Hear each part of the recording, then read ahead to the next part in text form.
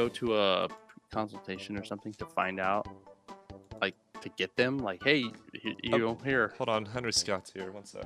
Hey, fantastic. Hiya. There he is. Sorry, I didn't realise we started. I just saw it and jumped in. We abandoned you. We thought you had died. Yeah. How you doing? Oh, my mistake. Sorry. It's okay.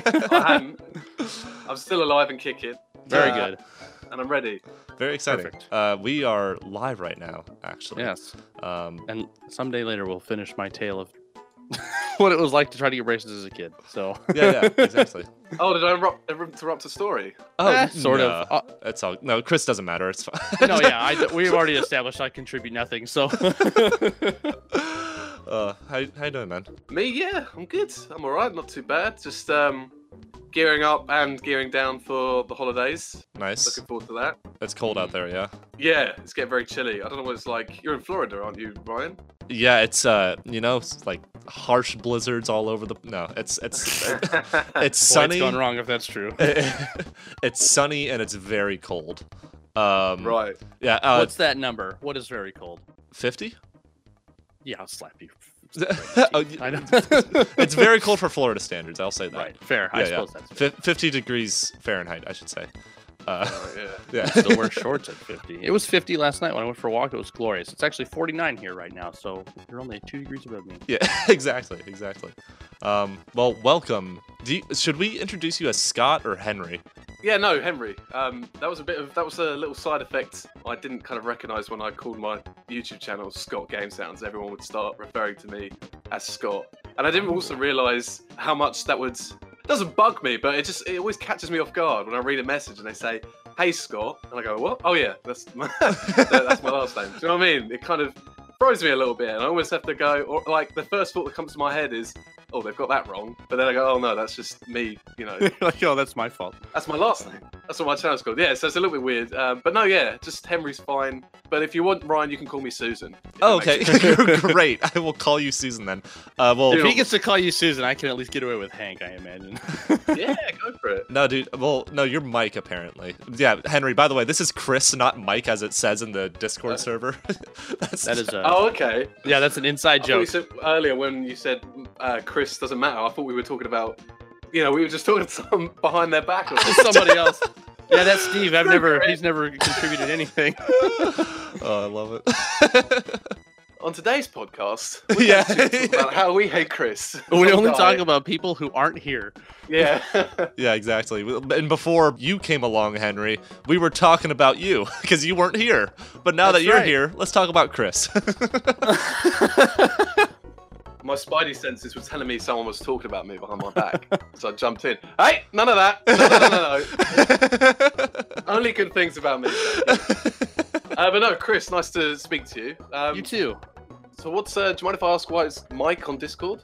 Well, we were doing an episode of one of these, I think 2 weeks ago, and Ryan mushmouthed the term micro goals, and it turned into Mike Roggle. Right. And so now Chris is Mike. So I'm Mike. I'm Mike Roggle. I am everyone's favorite tiny accomplishment. Yeah, absolutely. Oh, nice. Yeah, we're proud of you, Chris, for being a micro goal. I don't care. Uh, We've already talked about how it doesn't affect. I'm not phased by your pride. cool. Yeah, that's fair. I can be as proud of Chris as I want, but it doesn't really matter. What's up, Elvin? What's up, Waven Games? Thanks for joining in. This is being recorded live, by the way, Henry. Oh yeah, don't worry, I'm well aware. Okay, cool. So just, don't give out your trade secrets yet for making an awesome YouTube channel about Fmod and sound design and all that. I figured we would kind of just we have a lot to talk about, I feel like, considering that we both have YouTube channels and courses and all that kind of stuff. Yeah, that's true. Struggles that we probably all experience. For those that don't know, Henry has a really awesome YouTube channel, and is the course live right now, Henry, on your website? Or It's not now. I am aiming to get it back up and live for people to check out February. In fact, I'm looking at maybe even restructuring it so that it is kind of live for people to jump into whenever. I'm not too sure yet.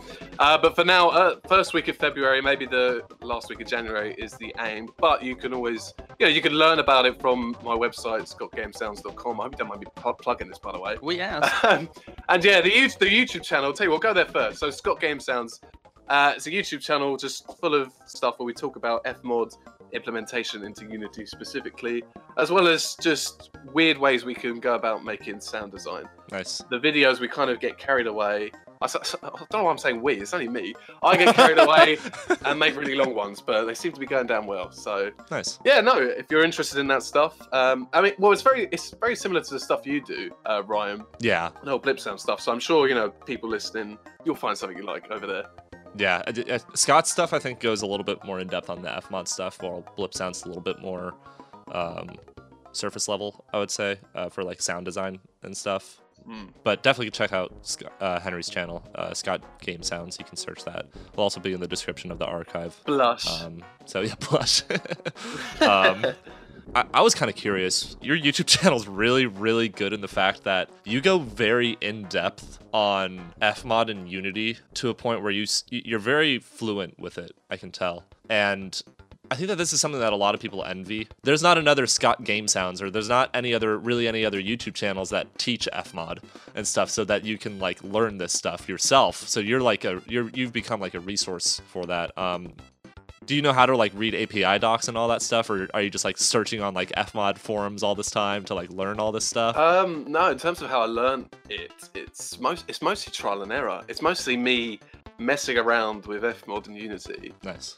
Maybe trying to get an outcome.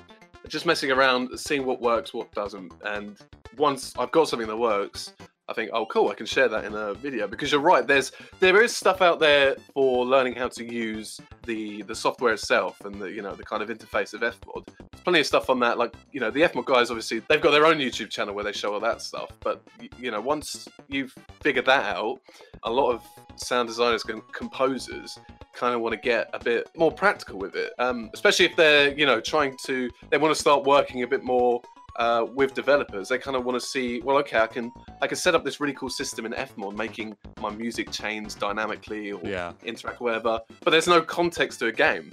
In fact, I even remember I was looking on a video, this was a couple of years ago, of someone showing how they can make like interactive footstep sounds. So the sound plays when the footstep's taken, and you might hear different jingling of the clothes, a different kind of crunch on the ground. So it kind of changes randomly every time the footstep's taken. But then I looked at the comments and everyone was just saying, well, that's great, but how do you put that in a game? Like, it's fine making the event in Fmod, but that's not really interactive, is it? You're not actually showing how that's then translated into a game and set up so that you can hear those changes. That's why I started doing a lot more, like focusing on the Fmod stuff. But at first it was just tinkering around, seeing what worked, what didn't, and just thought, I just need to start. I need to share more stuff, and this is something that clearly isn't out there that much, and is, people are interested in it. And I suppose that's something that maybe the people behind Fmod didn't consider. They wouldn't, because you wouldn't initially, would you? Oh, music composers and sound designers actually want to learn how to implement this stuff themselves. They don't just want to set it up for someone else. Yeah. Once those two things kind of combined together, I started focusing more on, sharing those things specifically. How someone in audio can take their audio and use these tools together and get something working. Yeah, that makes sense. I kind of feel like a lot of YouTubers that are creating this sort of information to teach anything really, like film editing, sound design, Unity game development, Godot, anything like that. I kind of feel like a big part of just what people do to actively search on YouTube to learn something. The people that are creating these videos, like yourself and Blip Sounds and any other sound design YouTuber or whatever, I think that there's definitely like a consistency between us all where, and it's something that I try and teach personally on like the game audio training series or anything with Blip Sounds, is to just start doing it. Just try and do something. Don't be too afraid to dive in and just make mistakes and stuff. It's scary and intimidating for sure. Like, when I first started with Unity, I can't tell you how like intimidating it was, but once you get past those barriers, you start to realize that it all kind of makes sense and it is structured. And I think there's like a paralyzing element that comes with that goes away as you kind of just throw yourself into it. Oh yeah, I mean, even just the game that I started working on, this is my first implementation venture outside of just doing sound, and Unity is very impenetrable. It's probably the hardest I've had to work to learn something new from scratch in at least 10 years. And it's getting done, but it is very much like, boy, if I don't know how to do this, poking around in here is probably not gonna. I'm not gonna figure it out just by doing that. I need to learn it. Yeah, and there are tons of docs and tons of like YouTube videos teaching about all this stuff, and it's a tough one for sure. Yeah, I mean, you especially, Chris, like recently, like it's frustrating, right? Yeah, because I mean, we're working on someone else's project that they've built, and we didn't get a chance to start it from scratch the way we might have built it, and that's tough with anything. I've had to put together cars stuff that people have started taking apart on their own, and it's like, I know how this all goes together, but I don't know your processes. I don't know where you put things. Nothing's labeled. Like, it's twice as difficult as if you had just started a Unity project on your own from scratch. Chris, can I ask what your background is? This is my first time meeting you. That's true. My background is, I don't know, limited, I suppose. I started doing home theater stuff like probably 15 years ago, just working my way up through understanding signal flow and room effect and digital audio and channel separations and all that stuff through home theater. And otherwise, from a career perspective, I was doing sysadmin and desktop support forever and ever. And then I recently, I'd say within the last 5 years, I started transitioning over into AV stuff. And I was an AV tech at Amazon for a little while and doing sound design on my own off to the side. I was unemployed for a few months, and I was building a podcast, a D&D podcast with a friend of mine, where I would just record them all playing, and then I would go through and edit all the voices and add sound effects and music to every episode. And it was an unbelievable amount of work. It took like a month to do each episode while I was unemployed, and I burned myself out real bad, because every episode was like 3 hours long. Well, you got to tell them about the setup that they had too, because they only had one microphone. Oh yeah, we right? basically had one mic in the middle of a table of 5 people, so I had to edit a single audio track in a way that it was coherent, And yeah, it just also the table bumps and like the table bumps, and the fact that it was in a kitchen, so the room was awful, and 5 people who are not playing with any intention of recognizing what it's like to be recorded.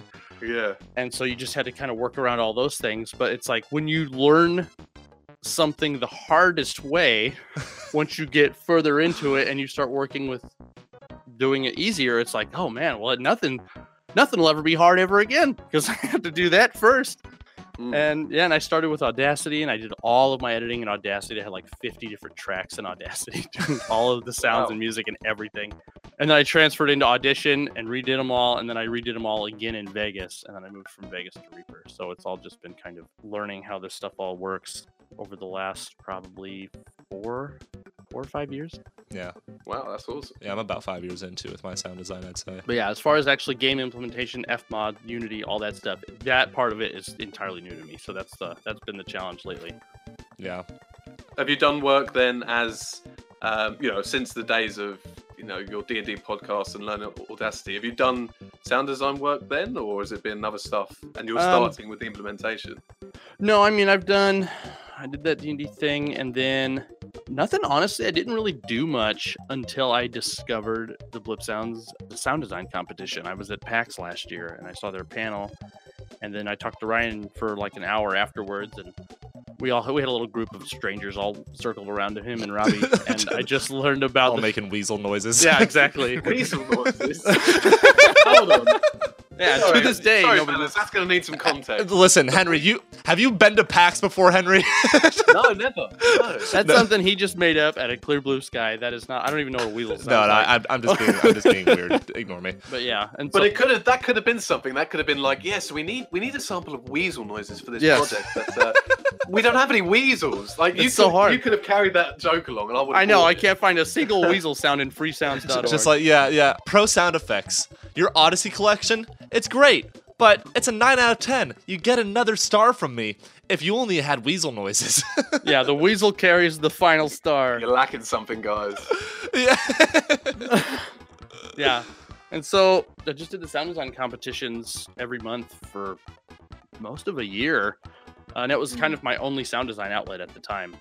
Was just doing that to try to keep up on it. And I'm sure there's plenty of opportunities I could have taken to pull a video off of YouTube and resound it or something, and I never did for whatever reason. But I finally won in May.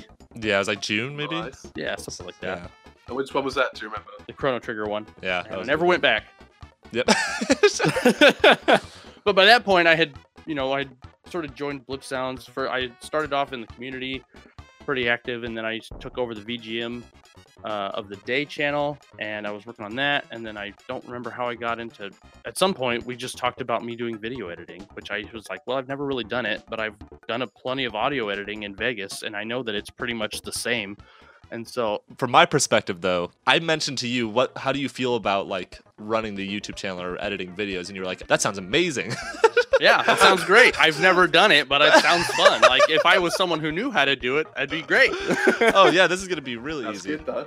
I think you kind of have to do that sometimes. Like Yeah. I remember talking to a composer friend of mine called Thomas, and we were just talking about how you kind of sometimes opportunities will come up, and you kind of, even though you know, maybe not know, but maybe you have a feeling that you're not quite right for it. Sometimes you just kind of have to throw yourself in and learn as you go. So, for example, as he was a composer, when he was somewhat starting out, somewhat established, he would get requests from people saying, "Oh, so do you know how to compose jazz music?"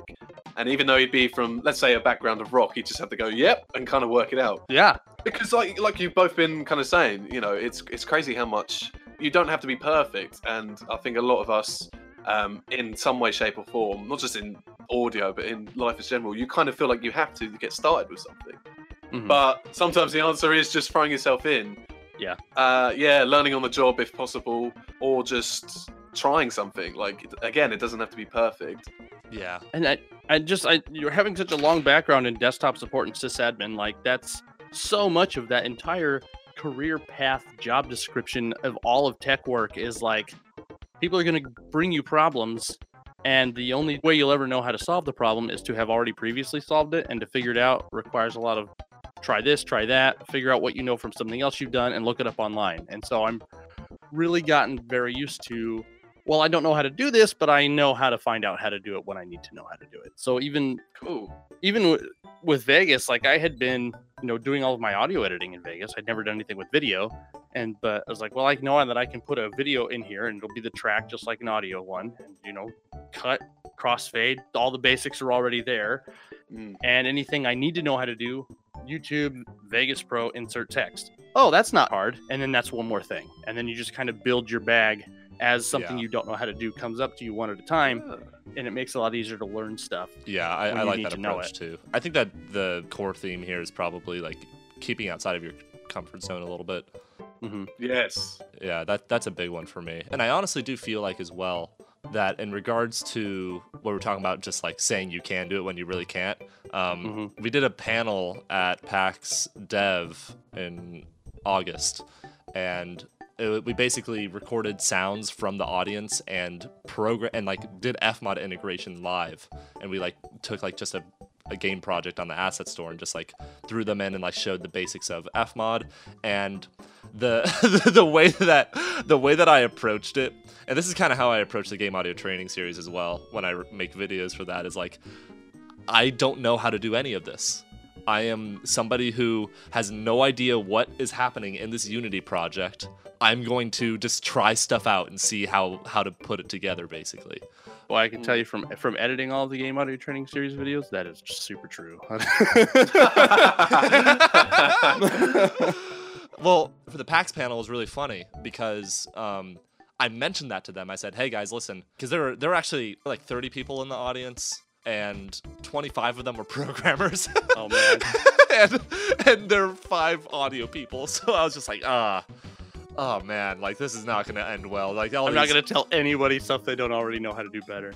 Or I'm gonna make an idiot of myself because there's all these programmers in the room and they're gonna be like, Brian, that's so wrong. You cannot be more wrong. But it turns out that everything that I said was correct. And every programmer agreed with me. I basically said, that's great. Yeah, no, it felt really good because I wasn't entirely confident in myself at the time. But anyways, I go, guys, listen, every programmer does not know how to program. Ooh. They know how to do a few basic things with programming. The rest of it is them just being confident in their abilities to figure things out. But maybe don't say that to their face. Yeah, you're a programmer, but I'm right, Tommy, you don't really know how to program. So, I don't have anything to do. Maybe just keep that one to yourself. Yeah, maybe. That might be a good idea. Maybe, yeah. Well, and sometimes there's not even necessarily a confidence part of it involved. It's just well, I have to do this. I have to keep my job. Somebody said do this, and it's got to get done because it needs done. And so I'll just throw stuff, And it definitely depends on the perspective, because you were sure. an AV, so like you had to be expected to do anything at any time. Correct. Yes. But like for somebody that's freelancing, they don't get the opportunity to work on that thing unless they say yes. Right. That's true. And that's kind of where I was at with the sound design, where it was like, didn't really have anything to work on.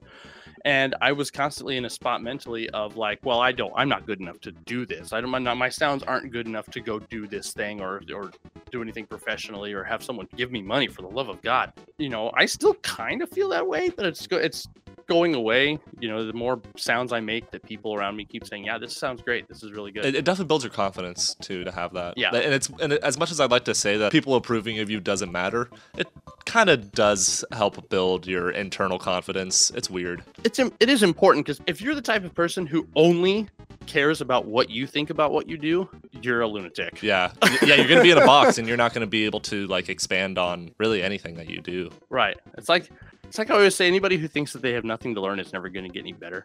And so it's like, yeah, I guess that's great that it sounds good to you. I think it could be better. And as long as I kind of feel that way, like, it's important to take in the successes and recognize that you are improving, so that you don't just, spiral into a misery pit. But you never want to just stop and be like, yes, this is good enough. I'm done learning. I'm done improving.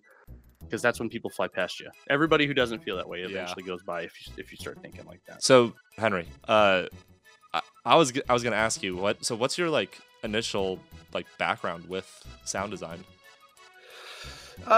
Well, so I suppose when I first got into sound design it was the same way that everyone since probably about 2016 got into sound design.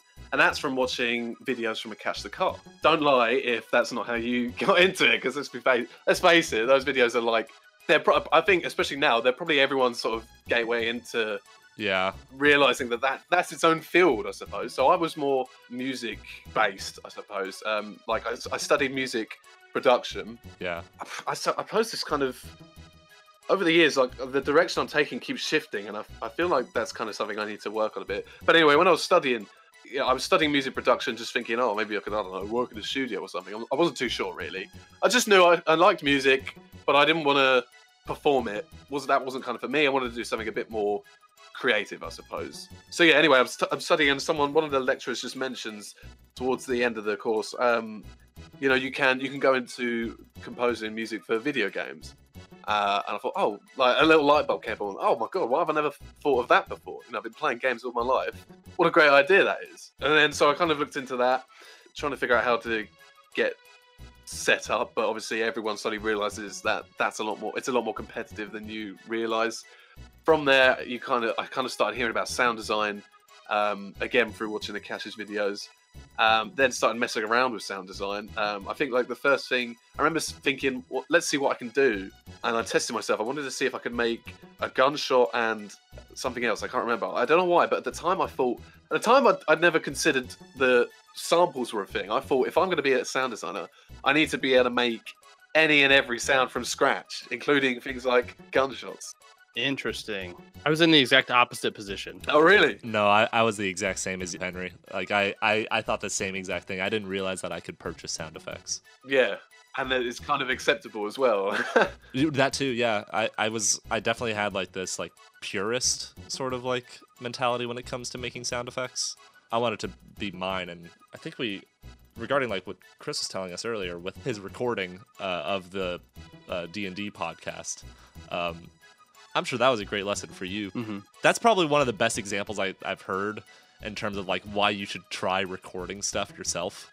Is like, you have no idea how hard it is to actually record, and you learn a lot of lessons from it in terms of like editing audio and such. That's true, and it's interesting because I never considered recording my own sounds until the sound design competition was like, you have to record all your own sounds. And so that's so funny. I borrowed a recorder from a friend of mine because we had made a couple of maybe 1 or 2 short films for the 48-hour film festival here in town. And so he had a recorder with a shotgun mic, and I just took it and I was like, well, all right, here we go. But otherwise, everything else I had gotten was from like YouTube and Freesound and wherever else I could find what I was looking for. And it never occurred to me to just record my own version. That's crazy. But now it's obviously that's shifted quite a bit. Yeah, because for the game you're working on now, you're doing quite a bit of almost 100% so Nice. far. That's awesome. I use library stuff as like ingredients instead of just a sound, you know. Agreed. I think that's a good approach. Yeah, that's probably the best way to do it, to be honest. Especially with things that are like kind of semi-real, if that makes sense. Not semi-real, sorry, things that are real. You could just pull a sample and just go call it a day. Right. But you can add so much just by adding a couple of layers to a sound. Not necessarily trying to create something original, but trying to improve on a sample or a few samples of, you know, a sound. So again, going back to gunshots, you can add one or two little things, and then just subtly layer them underneath, and that adds a whole lot more to it. Absolutely. Because one of the sounds I've made for this game is there's this giant snail creature made entirely out of biceps called a mastropod. 2 S's, mastropod. And it's really great. The whole game is filled with stuff like that. But he has an attack where he claps, and he just does a big clap up in the air, and it does damage to the player characters. And it's like, I could just record a clap, and that would be it. But it's one of those things where it's like a clap is going to be really underwhelming for something that is so powerful. It's hurting somebody that is, far away from you. And so I ended up using like 2 gunshots, reverse cymbal, some other things. Like it's like 5 or 6 layers deep, and it sounds really great. But it's like, the gunshots I got from a library because I don't have a gun. And recording one sounds awful tricky. So I use those, but they're just ingredients, and so everything else, you build it all up with all these other things, and it's way cooler than it ever would have been if it was just like, well, I see a clap, I make a clap, now I go home. Yeah. That's a perfect example. Yeah, no, that's the secret, isn't it, with everything sound design, just kind of, layering. Yeah. Essentially how you make any sound. Don't know why I had that kind of fear of using samples originally. I guess maybe it was just it felt a bit cheaty. Like, am I really a sound designer if I'm just pulling samples? That's how I felt, actually. I think it was like it felt too easy, maybe. I don't know. Yeah, I don't know. Oh, that's fair. That's a reasonable thing to say. I don't want to knock on people though, because our monthly competition we have a sample pack that you can utilize.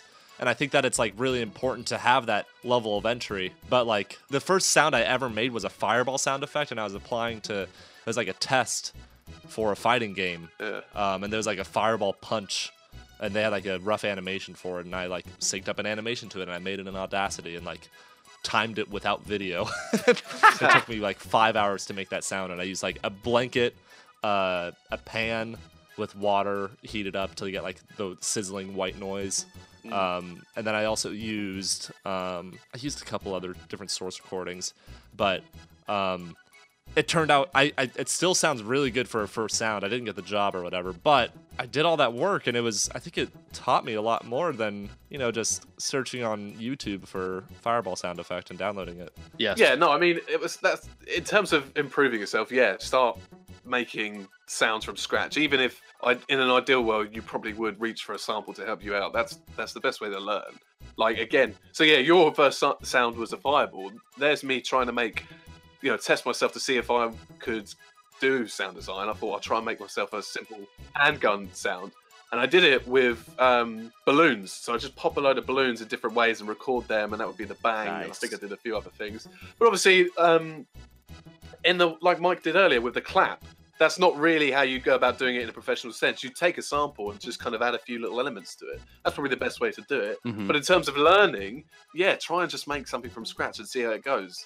That's what's really good about your monthly challenges, I think, Ryan. Like, yeah, thank you. There's a set criteria. You can't just say, yeah, do what you want, it doesn't matter. Yeah. You kind of say, right, in order to challenge yourself and improve your skills, we want you to approach this sound in this specific way and kind of limit yourself. No, I do. That does make me think how, like, maybe we should do a month where it absolutely is just like, go ham, get samples, do anything you can to make this sound as good as you can possibly make it sound, and see what people come up with. Yeah, no, that's a good idea. It'd be interesting too to do that and to give like a way, like I don't know, like an Astro headset or something like that. That'd be interesting. Yeah, the yearly Supreme Ultimate Competition. Yeah, it's Blip Competition or Blip Challenge Supreme time. It's yes, number 5 on the menu. Sounds like a burger you order at yes McDonald's or something. Yes, that's the joke. Very good. Yes, indeed. Should I continue on? A gunshot sound was your first sound effect, and then Yeah, something else was, I can't remember. But it was. Did you continue on with like video game music after that point, or did you? Was your focus sound design more so? Yeah, so before I was messing around with sound design, I was kind of just making random music, and just again, in the same sense that we were talking about earlier, in ways to test yourself with your sound design. I was doing that originally with music. I thought, let's try and make music for what might be a JRPG or what might be a racing game. But then once I kind of learned about sound design, I just found it more fun. One reason why I found it more well, composing I still love, but production-wise, I think sound design's so much more fun, and I think that's where when I was studying music production, I was studying it for a degree, but this was the first sort of time I'd ever done production, so messing around with DAWs and microphones and stuff. Before that, I was just playing guitar and playing music, right? So I've got into this world where to get a good mix, everything's got to be very precise, and you can really throw a mix off with a few subtle changes in the wrong direction. And I suppose where I'd thrown myself in a deep end a bit, I hadn't quite grasped that immediately. I was still making, big changes. So, if I felt a guitar needed reverb, I'd slap the reverb on and put it up quite high and, and overdo it a bit too much instead of making little slight adjustments. But with sound design, I think that's the whole point, is to kind of get a bit weird and wacky and just kind of almost not break stuff, but just do things a little bit wrong to kind of, again, this goes back to learning and improving yourself. If you sound design, you can kind of get away with a little bit more creatively because it's very open, I suppose. With music, or with music production anyway, you can kind of hear if it's a bit off. But with sound design, I suppose, especially when you're creating out of world fictional sounds, yeah, for sure, there's no real right or wrong way of doing it. So I fell in love with that aspect of the production, is that you can that's true. You can crank up a few tracks as high as they can, well, as long as it's not clipping, right? But you can kind of,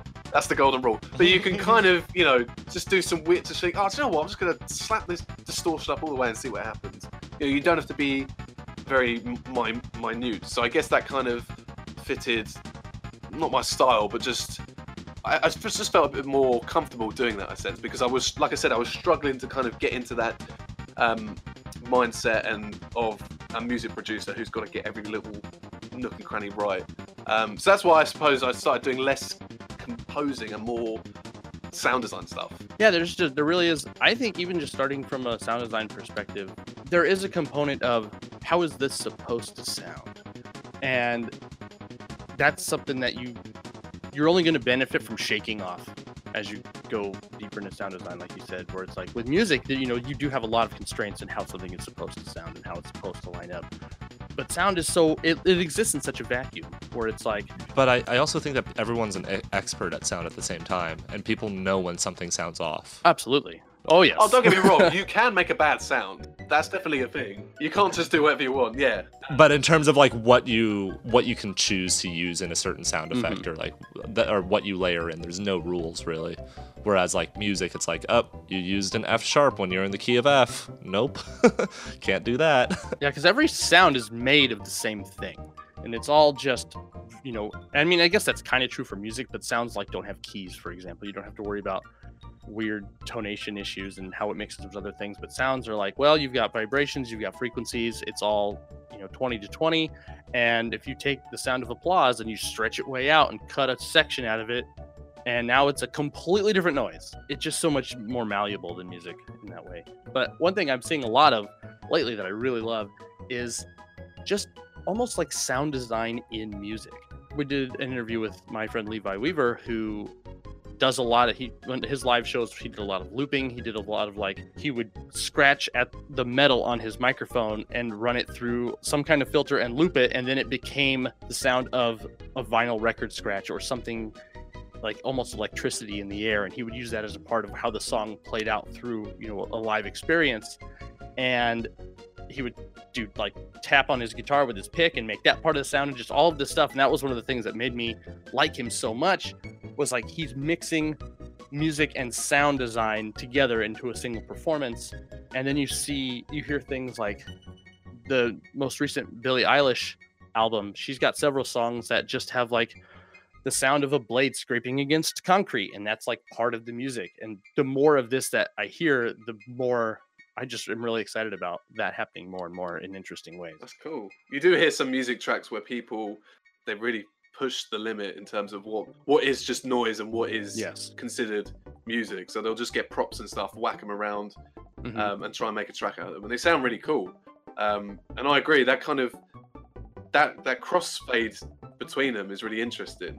And it can go the other way. You can add some music elements into sound design, especially and when it comes to games. That's actually a really useful tool to be able to have if you have some understanding of tonality and how a little bit of basic music theory. You can make sounds that can communicate to the player with musical notes. So for example, or not even communicate, but just make your sounds a little bit more interesting and a bit more pleasant to hear. So for example, like making I don't know, the sound of picking up coins on a little 3D platformer. You can make, instead of just randomizing the pitch of the sound to add variety, yes, that does work, but you could also make each sound play a note on, say, the C major scale, so it sounds nice and pleasant. And that could, maybe depending on the game, if it's quite a dark and serious game, maybe that might not quite work, but that's quite a useful tool to have if you understand, sort of, if you have a background on even just a little basic background. That's true. Like the red coins in Mario 64, where every one that you get closer to 10 is like, it just builds. Oh, there you go. Yeah, that's a perfect example. I'm not musical, so knowing what to call that progression is like, well, I don't get paid for that. But yeah, it just goes up, right? It's just up. That's the up progression. Yeah, that's up, right? That was more up. Yeah, from the one that was down before. Right. Just clarifying. Oh, I was talking to someone today about people kind of communicating what they're after between two different. Well, we were talking about programmers talking with sound designers, but that reminds me of a story one of my tutors told of a musician trying to communicate with a music producer. My instructor basically, when he was mixing professionally and commercially, he mixed a track for I think an indie band of some kind, and the singer, who was apparently a bit out there, a bit very very spiritual, very, for lack of a better word, crazy. His words, not mine. But he made a mix of their music, and he went, "Okay, so what do you think of this mix I made?" And she's gone, "Yeah, no, it's good. It's good. I like it. But do you think you could make it a bit less purple?" What? What do you do with that? Purple? Ooh. I get it. Like, there's some people that just see. Oh man, I have a story. Tell it. I won't share it. Okay. I have a friend that really wanted to learn music. I can play piano decently well, and they wanted to learn piano. I was like, cool. And they were so aggressive about like learning music that they didn't want to get down any of the technical stuff. They just started learning. They just started saying like, yeah, but what like colors do you see in your head and stuff? And I'm just like, I don't see that. I see like the what? Yeah, it was kind of weird, and I don't know. It was kind of like that's fine if you want to interpret creativity or like an art form by what you see in your head, but there's also like some sort of ignorance, I think, when you expect somebody else to see it in the same way that you do, because that's all that art is in the end, is you're translating something from your brain onto something tangible for others to experience. But what goes on in your head is so different. There's an episode of my old podcast that I did with my friend Patrick about. It was just about the differences between warm music and cold music and what we each thought made that designation what it was. And it turned into a very interesting conversation. I can imagine, yeah, because you've both got your own definitions of what's warm, what's cold, and what makes it up. Yeah, no, I think, yeah, like you said, Ryan, it's your interpretation and how you kind of connect that interpretation with your vocabulary. And yeah, there's no right or wrong answer, but it's just funny how to some person it makes sense, and other people it's just they're talking another language. That's true. Okay, so we're gonna for anybody that's watching the stream, we're gonna stay around a little bit longer.